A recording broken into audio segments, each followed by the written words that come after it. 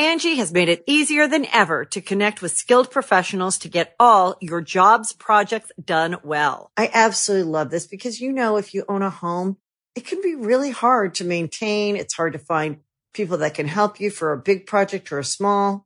Well, whether it's in everyday maintenance and repairs or making dream projects a reality, it can be hard just to know where to start. But now all you need to do is Angie that and find a skilled local pro who will deliver the quality and expertise you need.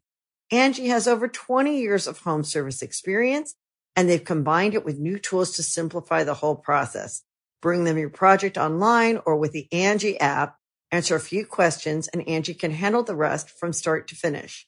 Or help you compare quotes from multiple pros and connect instantly, which means you can take care of just about any home project in just a few taps. Because when it comes to getting the most out of your home, you can do this when you Angie that. Download the free Angie mobile app today or visit Angie.com. That's ANGI.com. When you need mealtime inspiration, it's worth shopping Kroger, where you'll find over 30,000 mouth-watering choices that excite your inner foodie. And no matter what tasty choice you make, you'll enjoy our everyday low prices, plus extra ways to save, like digital coupons worth over $600 each week. You can also save up to $1 off per gallon at the pump with fuel points. More savings and more inspiring flavors make shopping Kroger worth it every time. Kroger, fresh for everyone. Fuel restrictions apply. Hey Weirdos, Rachel here. I just have a quick note before we get into the episode. So, in the episode you're about to listen to, you're going to hear us reference the latest edition of Popular Science magazine. Unfortunately, due to some unforeseen technical difficulties, the issue will not be going live today, Tuesday, September 21st. Instead, it will go live on digital newsstands on Wednesday, September 22nd. So, if you're interested in the youth issue of Popular Science magazine, keep an eye on popsci.com on Wednesday, September 22nd. We're sorry for the delay, and we really appreciate your patience, but we know you're going to love this episode regardless, and we couldn't wait to get it out to you. Speaking of which, don't forget to snag tickets to our virtual live show, which is tonight, Tuesday, September 21st at 7 p.m. Eastern. You can find the link in our show notes. Okay, on to the episode.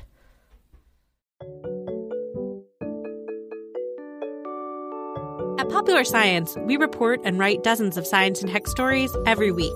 And while most of the stuff we stumble across makes it into our articles, we also find plenty of weird facts that we just keep around the office. So we figured, why not share those with you?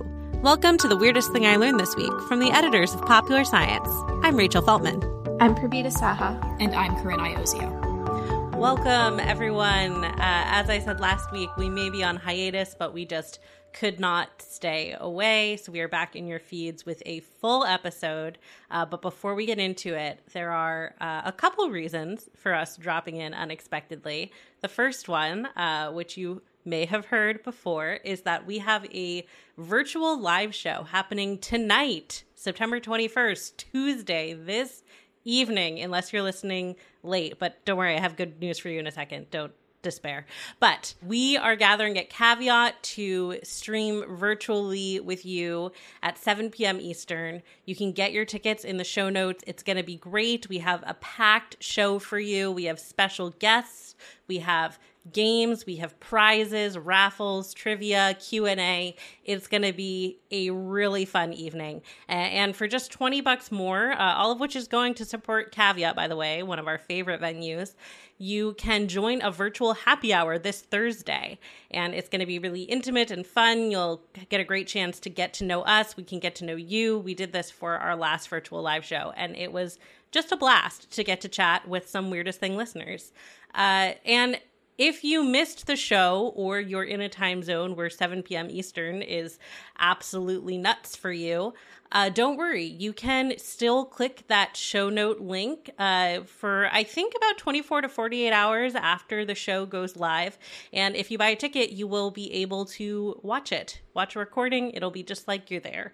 So get your tickets. Don't delay. Be there with us tonight. We would love to see you there. But that is not the only reason why we are in your feed on a random Tuesday while we're on a hiatus. Corinne, why else are we here? Well, it's my quarterly appearance, and that can only mean one thing. that there is a big old issue of Pop Sci live today. But this time, when I say a big old issue, what I actually mean is a big young issue. The youth issue of Popular Science is now live, and it's full of really awesome stories that sort of turn our most common held notions about the wisdom of years a little bit on their heads and take a step back and say, it's not that all of that stuff is wrong, but maybe sometimes looking to the way that young, fresh thinking can really change the conversation is something that we should do every now and again. And it's full of all kinds of great takes on that.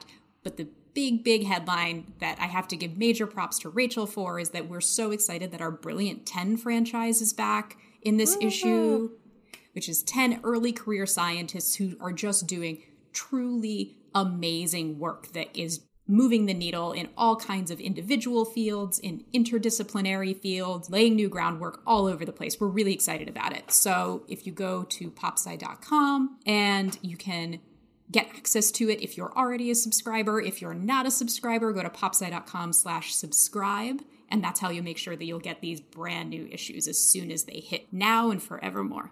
Yay! The youth issue has been so fun to work on. So I am really excited for us to all be here with facts about young stuff, young things, young people, whatever.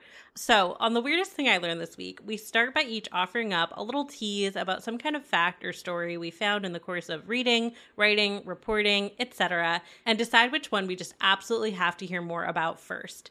Then, once we've all had time to spin our little science yarns, we reconvene and decide what the weirdest thing we learned this week actually was.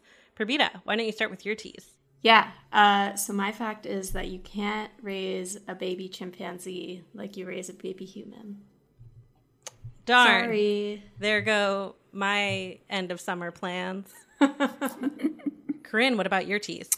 I want to talk about an interesting period in medical history where people were trading blood with lambs and goats.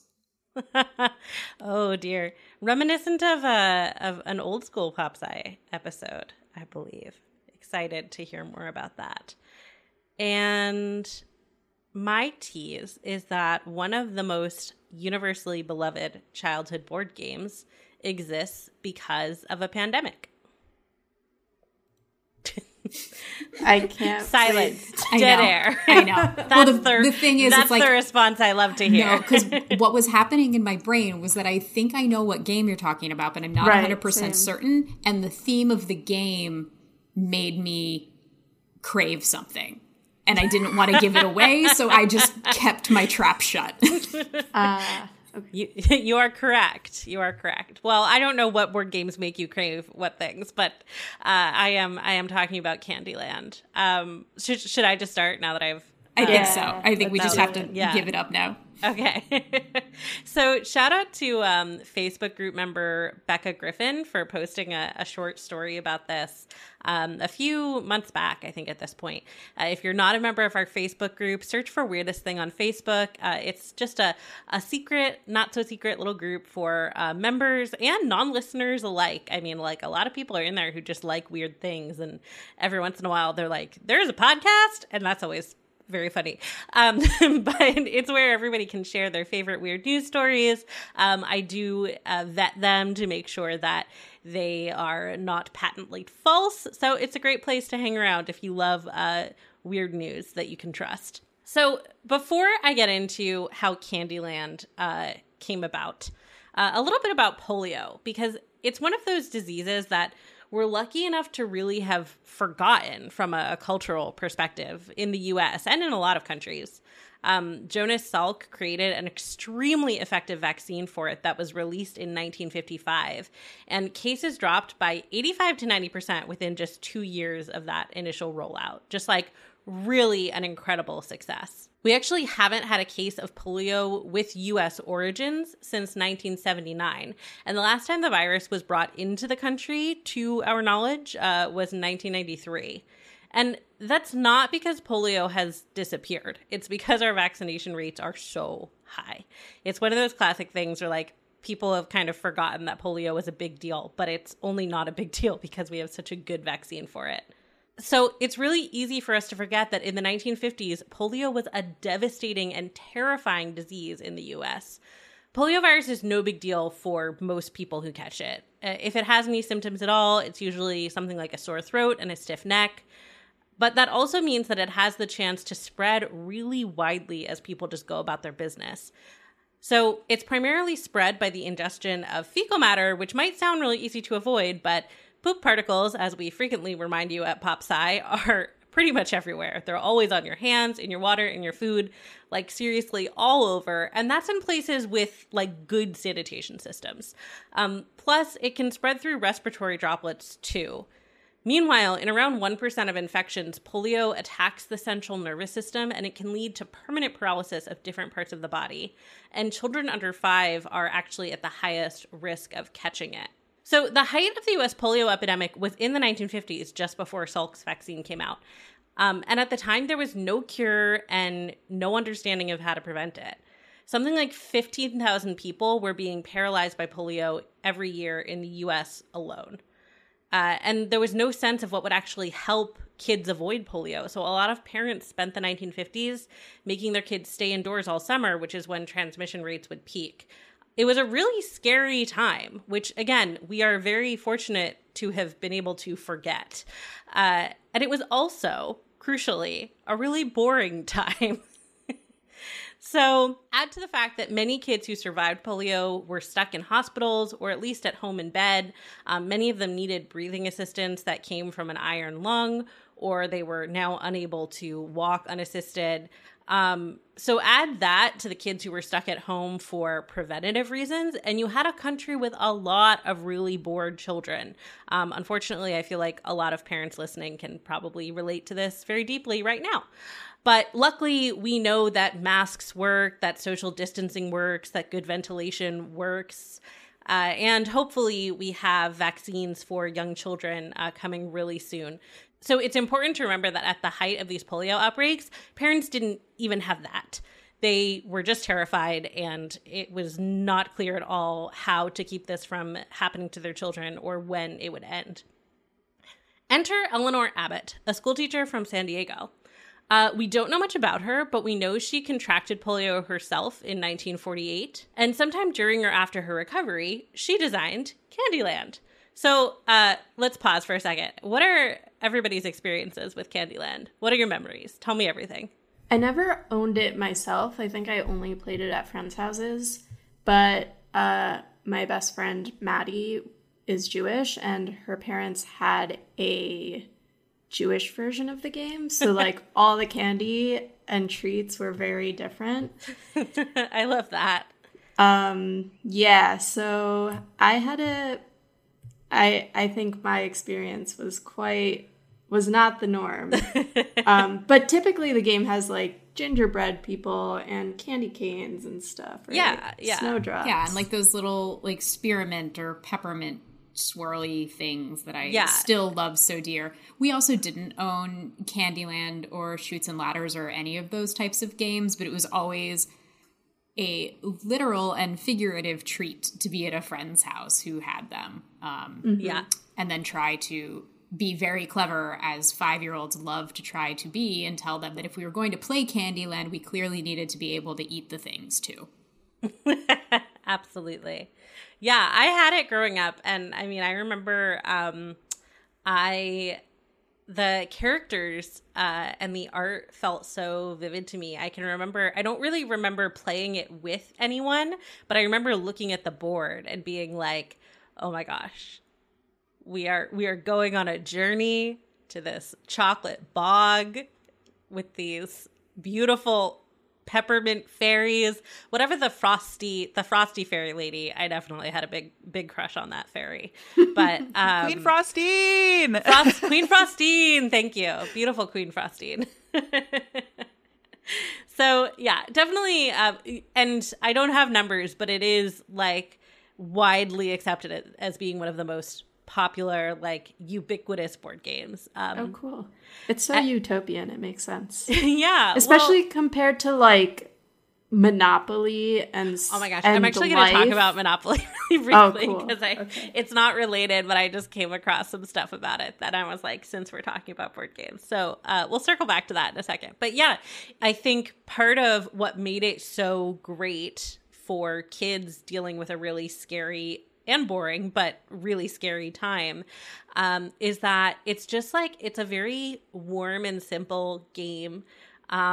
For listeners who somehow don't know, the mechanic is basically that like you shuffle the cards and then there's no strategy. So it's very good for young children because you flip the cards over and that tells you how many steps your character is allowed to take, or like it might send you, a shortcut or backtrack you based on sending you to a particular character on the board.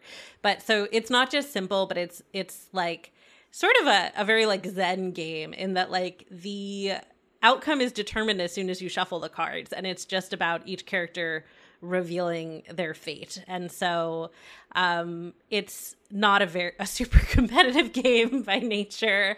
It's very colorful. It's simple enough for even really little kids or kids who are quite under the weather to pick up and understand. And also the game mechanic is literally about taking a stroll, which is very poignant when you think about the kids who Eleanor Abbott designed it for, who were bedridden. So yeah, Abbott brought a sketch of the board to Milton Bradley, and it just became a huge success. Definitely bolstered by the fact that it had been so thoughtfully designed for polio hospital wards full of children and for children bedridden at home. But also, it stuck around because it's just a nice game. And yeah, I just thought that was a really lovely story about, somebody doing what they could to make the world, a little friendlier and a little less dull for kids during a really tough time, which I think is something that we can all really appreciate right now. Okay, and just as an aside, I was going to say, are we going to talk about monopoly and capitalism now? Yeah, we are. We're going to talk about capitalism. Okay, so yeah, I came across the history of Monopoly while researching this, and I was just so gobsmacked by it that I had to share. This wasn't a totally new story to me, but it was one of those things where the details, I was like, this is so much more wild than the way I've heard this story told before. So Monopoly was also invented by a woman, an American writer and feminist named Elizabeth Magie. She designed what she called the landlord game at the turn of the 20th century. And it was designed to make people understand why it's bad for people to buy up all the land and make a bunch of money that way. She supported something called the single tax movement, which basically held that instead of taxing income, all land and natural resources should be shared equally. And the way to make that happen was that if you owned more of that land, you should be taxed accordingly. And any of the funds that weren't needed to run the government should be redistributed equally to the people. So like, not quite socialism, kind of a capitalist take on socialism. I don't know. I had never actually seen the single tax movement laid out before, but she was a big proponent of it. And the landlord game, it was basically designed so you could either amass as much property as possible and get rich while other players went bankrupt, or you could play with like cooperative rules and taxes and see everyone prosper financially. And the point of one person winning at the cost of everyone else having $0 was to make people see how gross capitalism was, not to glorify it. I kind of feel like that's not the message people take from Monopoly. No, it is not. It is definitely not. My father was ruthless. Yes. So how did it get away from her? I mean, like, she literally was quoted once as saying, "Let the children once see clearly the gross injustice of our present land system. And when they grow up, if they are allowed to develop naturally, the evil will soon be remedied," which actually reminds me of the AI story we have in the youth issue. Kind of the same idea.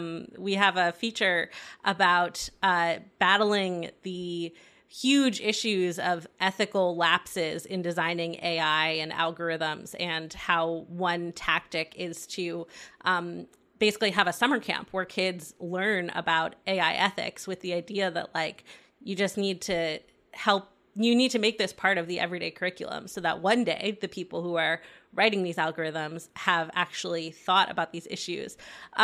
So Elizabeth Magie had this same idea about capitalism. Unfortunately for her, in 1934, during the Great Depression, this guy named Charles Darrow sold a game called Monopoly to Parker Brothers. It was literally the same as Elizabeth's game, but with a retooled goal of letting players who were broke and unemployed enjoy the fantasy of becoming rich. The Parker Brothers did realize the similarities between this and the landlord game, and so they offered Elizabeth a one-time payment of $500 for the right to print both Monopoly and the landlord game, which, based on what I've read, is why she said yes. She was like, great, whatever, they can make this Monopoly thing, this gross capitalist riff on my game, but it'll also give a bigger platform to the landlord game. Unfortunately, they only actually produced the landlord game for a very brief period. It was not as popular as Monopoly, and then they quietly killed it in favor of the gross, unironic version we all know and love and own multiple copies of today. I had a Star Trek Next Generation themed Monopoly growing up. Really loved that a lot.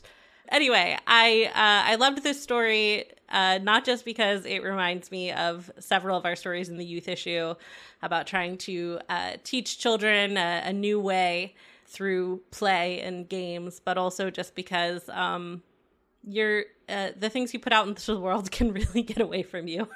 And yeah, that's the bottom line is maybe don't sell your anti-capitalist game to a major corporation. Might not work out. But Candyland worked out. Yeah, it's true. Candyland did work out. That's true. So good on them.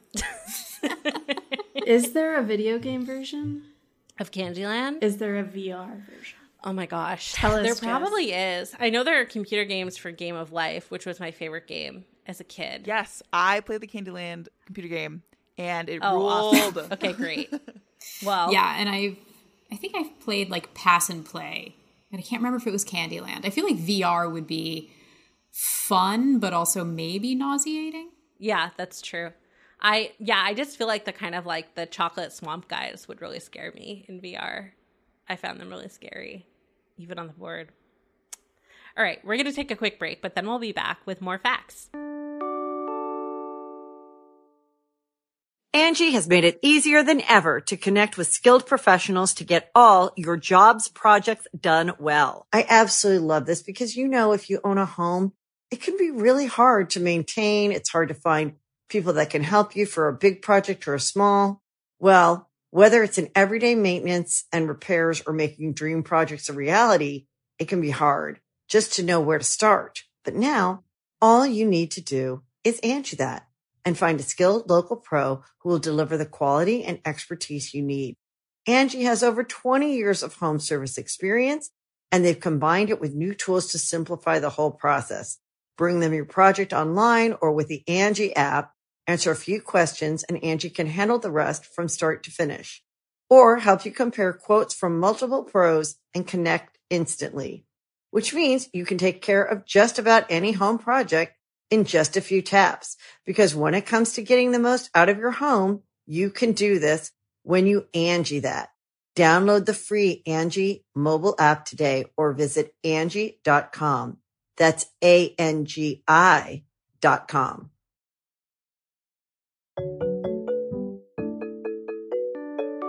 Okay, we're back. And Prabita, you're going to tell me why I should not raise a chimp as my own child.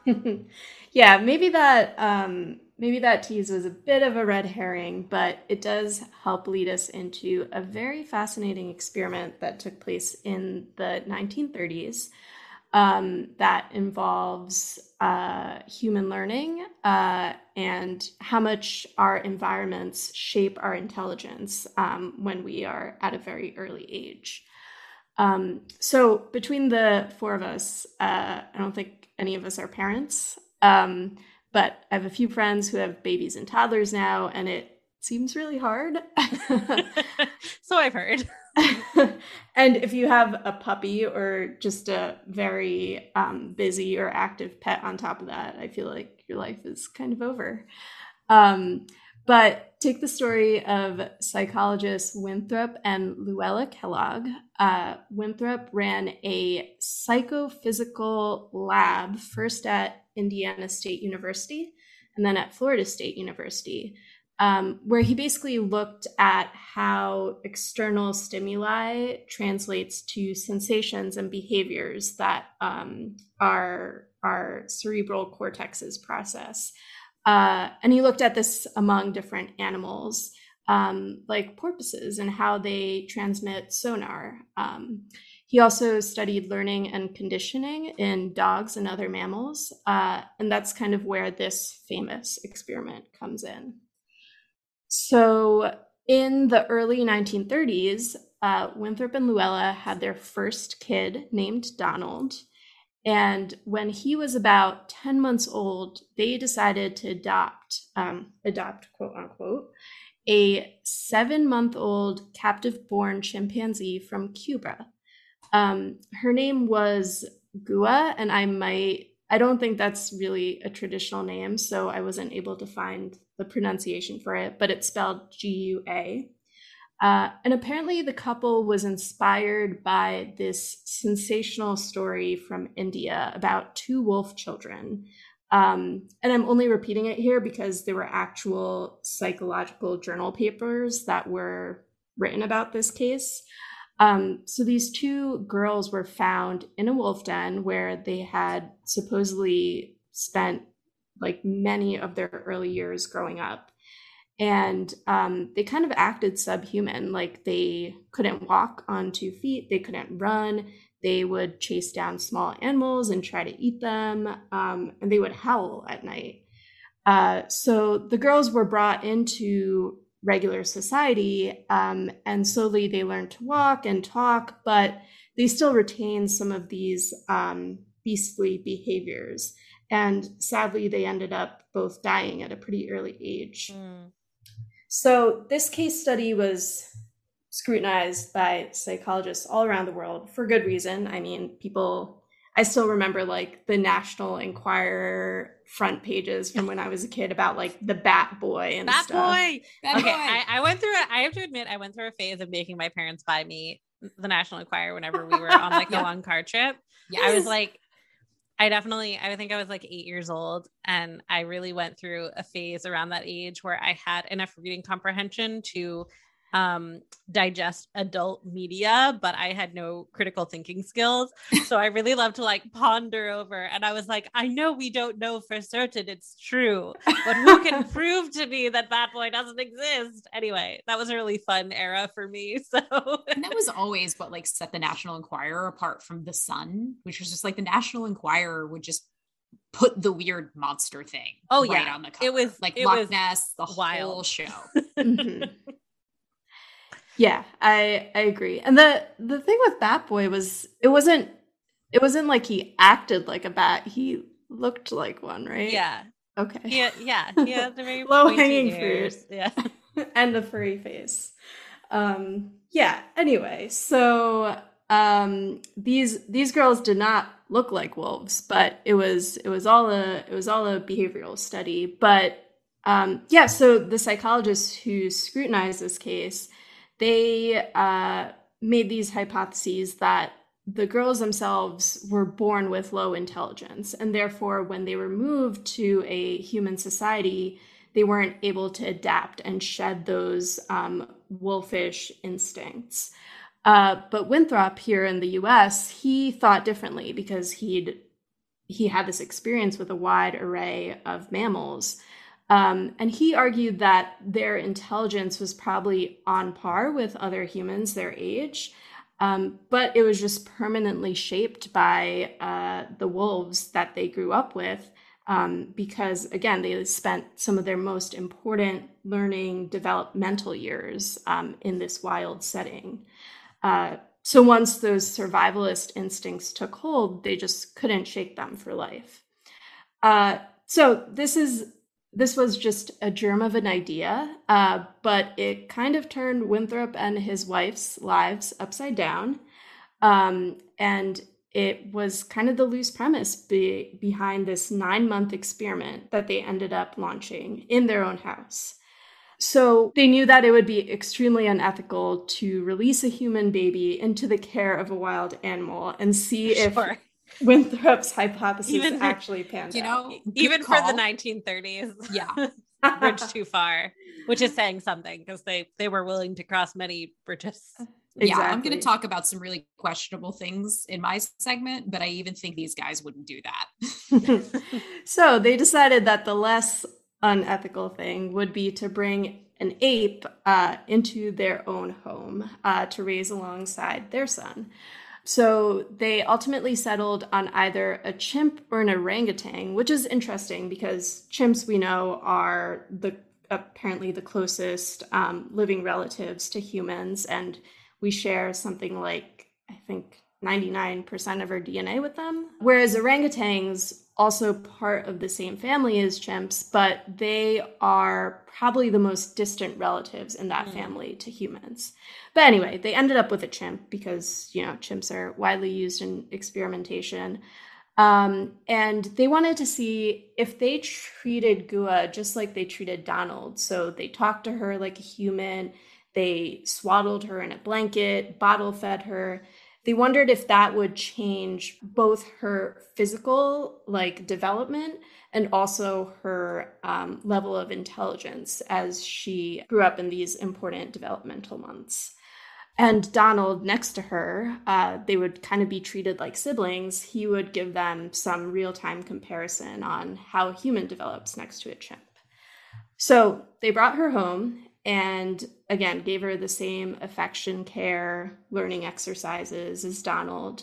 And they got a lot of flack from the scientific community for doing this outside of a lab setting because it's like, how much can you control methods within your own home? But they ended up writing a book about the whole experiment and outlined all the methods that they did set. And it was pretty rigorous. They, on a daily basis, they would test both Donald and Gua on things like blood pressure, how much they could scribble, depth perception, locomotion, their fears, which I don't quite know how you test that on a baby. Sounds kind of scary.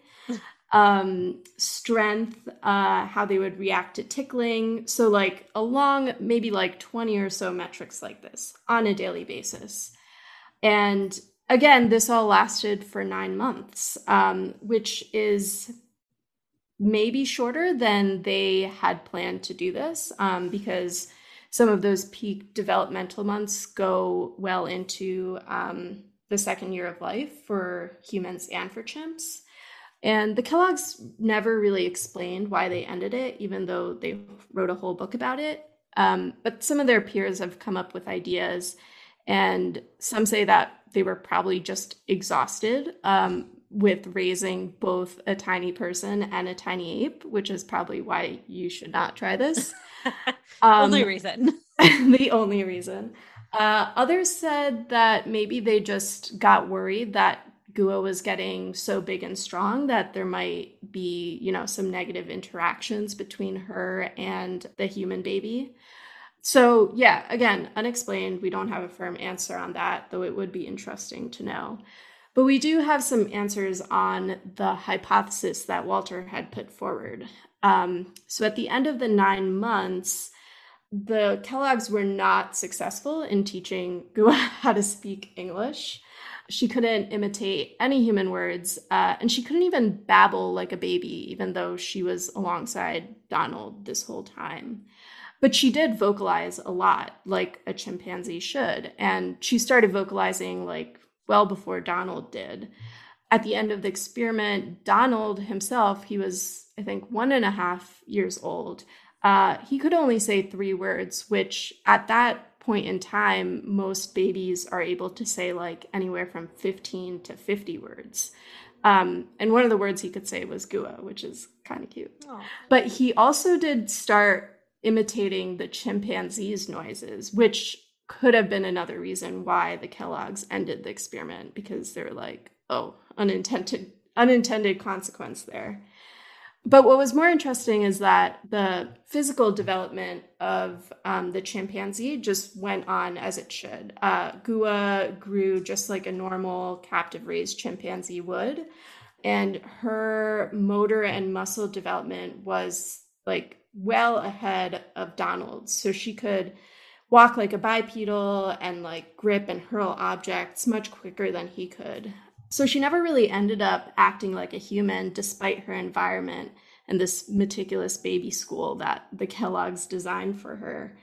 Ultimately, she went back to a primate lab run by Yale. And Donald grew up to be a regular person, not a half feral one. But the idea that Winthrop had, that an environment helps shape our intelligence, that's still widely held, at least among humans, but maybe not so much among other mammals. And other people have tried to actually raise chimps in their homes since then, not, again, alongside a human baby of the same age. And no one has been successful in teaching them either words or human mannerisms, which is interesting. So it really comes down to some like physiological differences there. Although chimps they can learn a lot through sign language and ASL. They just can't talk like a human, which is a big deal. It just bums me out so much to think about them sending her back to a lab. I know. I'm so attached to like my cat, who is not a great ape of tremendous with intelligence. A brain, with a brain comparable to a human, even if not the same. And so I'm just like trying to imagine having a living creature who like desires the same affection as a human baby and is so clearly so closely related to us, and like caring for them for months and then being like, goodbye, wild animal who was never my child. That really makes me sad. But it's heartbreaking.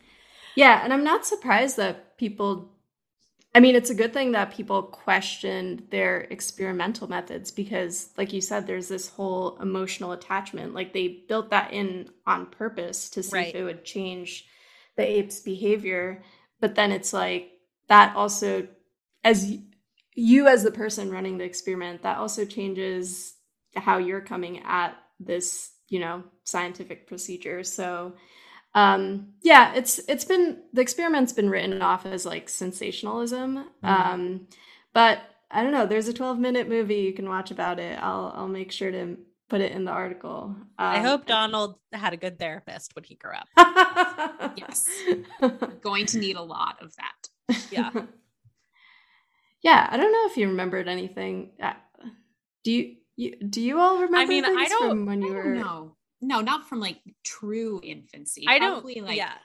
Like, I feel like I remember feelings. I don't remember things. No, I don't have conscious memories for my first year and a half of life, but I feel like it's the kind of thing that like once you found out about, which surely he must have because it was like a quintessential part of his parents' careers, that then I feel like then he would have been like, wait, yes, my hairy sister who then disappeared. Like, like he'll see a picture and be like, wait a second. Yeah.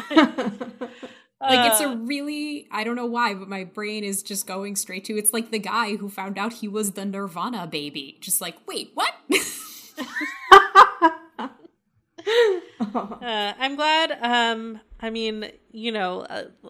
Like you said, there were bridges even they wouldn't cross. But I'm glad that in this day and age, even this experiment, people would be like, "What's wrong with you?" We have a long way to go, but we have come very far. Yes. All right, let's take a quick break, and then we'll be back with one more fact.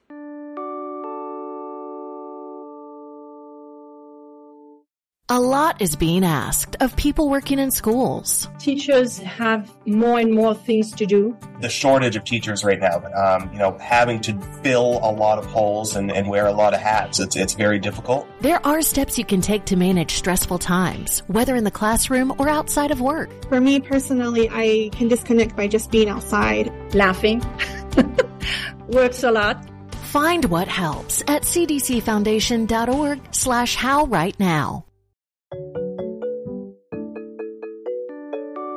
All right, we're back. And Corinne, talk to us about blood. Oh my God. This is a bloody ridiculous story. I've been dying to say that, and now I immediately regret it, but here we go.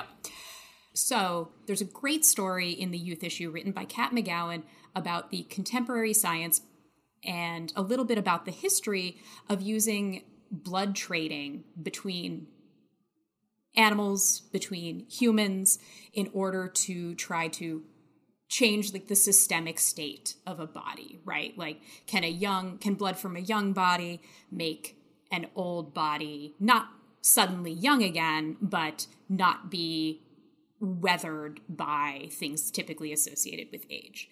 And Kat, of course, went back into the history books, but I went even further because some of this is just too good to not read more about, as we know of so much early medical science. Humans have a not surprisingly long history of trying to take healthy blood and use it as a cure for unhealthy blood, as in, can we fix a broken or ill or somehow otherwise unwell person by giving them blood that is not those things?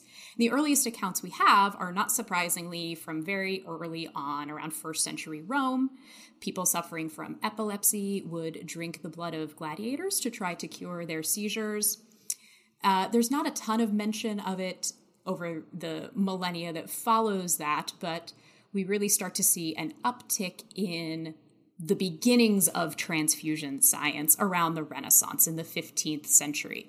The first mentions that are really poignant to this story in the 15th century, an Italian scholar and priest named Marsilio Ficino. And he posited that if you took an aged person and they, quote, suck the blood of an adolescent, and this adolescent would be then clean, happy, temperate, generally, unimpeded by the ravages of age, the older person would be able to restore their vitality. And people were kind of into this notion to the tune of, there was a very sick pope at the time, Pope Innocent VIII, and he was transfused with the blood of 4 young boys. All participants of this particular transaction did not survive. The Pope sounds like probably wasn't going to survive anyway, but, not great news for the boys. And this kind of medical vampirism maintained a steady pace for the next couple hundred years. Folks were doing things like drinking diluted blood to cure their ailments. They were sprinkling dried powdered blood on wounds to help them heal. And the thing to note here is that the Pope aside, no one's really talking about or doing what we'd consider a transfusion at this point, at least not yet. But it didn't stop people from musing about the notion. There was one German physician who wrote in the late 1500s that the practice might, quote, bring him the fountain of life and drive away all languor. But even he, after saying that, summarily dismissed it as probably a foolish endeavor. Until. Not so. The mid-1600s, a British physician named William Harvey was the first person to map the circulatory system, and this really cracked the notion of what blood carried and what blood could do wide open. And it started something of a wave of it was a blood trading fad, we'll call it. And there was a lot of experimentation, animals to animals, animals to people, and we'll get into some of the more acute experiments as we go on. Most of this was happening in England and France. Both countries had what they called royal societies, which were basically clubs backed by the government to accelerate scientific pursuit, scientific endeavor, because again, it's very early on. We're still trying to figure all this stuff out. So the first transfusions, literal just taking blood from one living thing and shunting it into another living thing. These first experiments were done by a physician named Robert Lower, and he used dogs. And it was a little bit gruesome, as you could imagine. Basically, what he would do is he would take quills and he would attach them to the carotid arteries of the two dogs from the donor to the recipient. Then he would use a string that he would tie around that conduit in order to control the flow. And everything, was fine with these experiments until it suddenly wasn't, and the donor dog inevitably would die, which is a total bummer. And it's just, I would look at this and think, because a lot of these experiments, we weren't really clear about what exactly he was trying to do other than prove that he could do a thing. Okay. Always a great way to set out an experiment. Yes. But have no hypothesis, just vibes. Yes. But then another member of the Royal Society, a natural philosopher named Robert Boyle, basically helped to articulate what it is that we were trying to figure out here. He said, what if trading blood might generate some sort of physical, mental, or behavioral changes from one living thing to another? As in, if you have a very aggressive or fierce dog that isn't maybe very social, and you take the blood of a docile dog and transfuse it into that aggressive dog, can you chill that dog out? And this thought experiment continued. If you have a dog that is very, very well fed, can transfusing its blood into a dog that is malnourished help improve that dog's health? And then it gets just even a little bit more absurd again, just clearly following this thought experiment down. If you took my dog's blood and put it into somebody else's dog, would that dog then think I was its owner? Yes. Oh. So, with questions like this just swimming around their minds, members of the Royal Society really, really pressed themselves. They wanted to try this on humans. But what they knew from the dog experiments, at least, was that in the dog-to-dog transaction, the dog that was doing the giving of the blood never survived. So they didn't want to do that to a person, which, good on ya.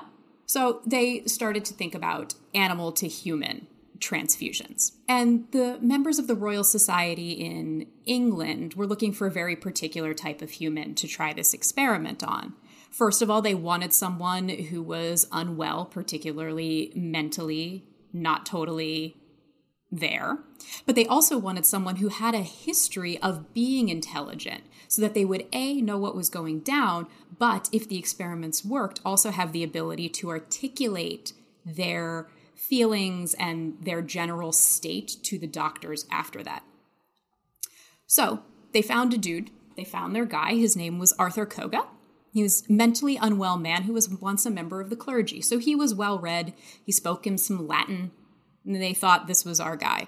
And so the question was, could hooking him up to a lamb, quote, cool his mind? So they paid him 20 shillings, and they infused him with about 9 or 10 ounces of sheep's blood, obviously a very docile creature. I've never encountered an aggressive sheep, but I feel like it must be a thing.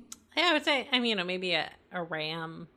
I think any sheep could probably be aggressive, but sure. I feel like you can, generally... You should be able to piss a sheep off, is all I'm saying, but nobody talks about it. We should dig into that. So, transfusion 1, the reports were pretty good. The doctors found Koga's speech, quote, very reasonable, and he even delivered some of his own personal accounts to them in Latin. So they were like, cool, this seems to be working. But then Koga became a little bit of a local celebrity in London. So the second transfusion thing started to go awry because of the public nature of the experiment and the fact that Koga was a little bit of a local celebrity. He took his 20 shillings and he went to the pubs, and the people at the pubs were like, they wanted to hang out with him. They wanted It's the sheep guy. It's the sheep guy. Let's do a shot with the sheep guy, except nobody's doing shots in London in 1667. But you take the meaning. So that kind of put the kibosh on things after the second transfusion because, first of all, alcohol goes into the bloodstream, which they seem to have figured out. So they thought it was going to impact the effects of the transfusion. They've lost their control. Also, a drunk slurring subject is perhaps less able to demonstrate that he has any kind of improvement. So that kind of put the end to things in London, which was like, you know, not great, but not catastrophic, right? However, across the channel in Paris, things didn't go quite as well. So also in 1667, there was a French physician named Jean-Baptiste Denis, and he first transfused lamb's blood into a feverish young boy, and the boy survived. He then went on to transfuse it into the butcher, who also survived. And then he was just emboldened, like, this is going great. So he then sought out his own mentally ill adult to see if gentle lamb's blood could also calm him.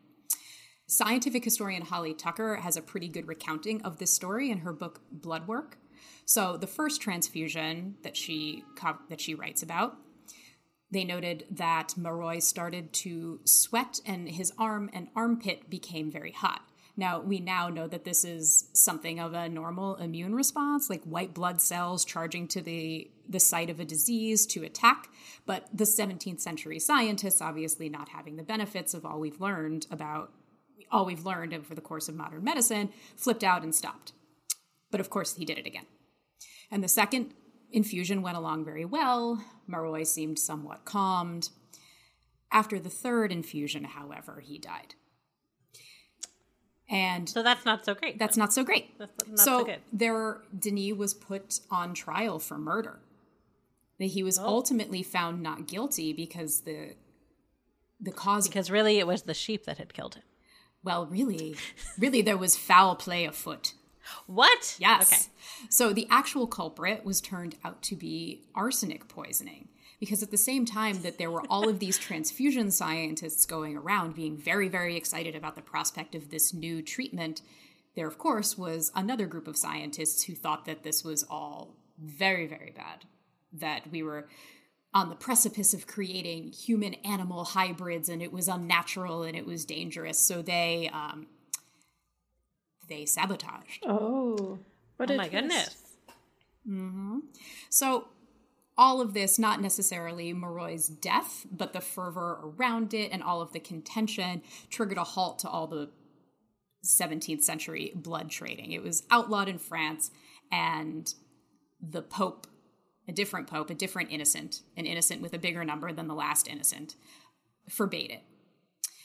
Now, that's the end of the history section of our tale, because I want to now talk about why we're talking about this now. Because the fact of the matter is that, like, yes, all of this is gory in hindsight, and it is very, very dangerous, but these early physicians, like, they weren't totally wrong, right? As we've learned more and more about blood and what it carries, and how to work with blood to move it between humans and between animals, that it won't just, like, keep killing people and stuff like that, is that there's all these soluble factors in our blood that regulate all kinds of system-wide states, right? Healthy, ill, young, old, not least of which of these things is aging. And we've learned a lot. First and foremost, that there are blood types, and that transfusing A's and B's and O's and AB's willy-nilly, like, you're gonna end up with some dead people. We also got the actual hang of transfusions around the turn of the 20th century in the late 1800s, first for wounded soldiers and then to transfuse blood into mothers who were having excessive bleeding in childbirth.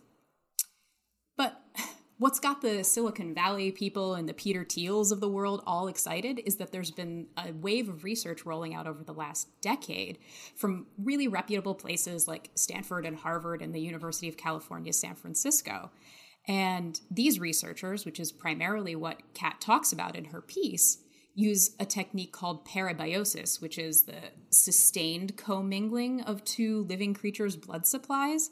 And they've been able to reverse the signs of aging in lab mice.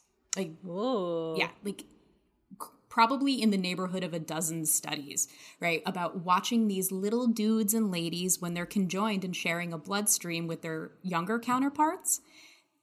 The old mice act younger than their years. The researchers have documented like little critters suddenly healing faster, moving more quickly, thinking better, remembering more. You might ask, how do you figure out if a mouse remembers stuff?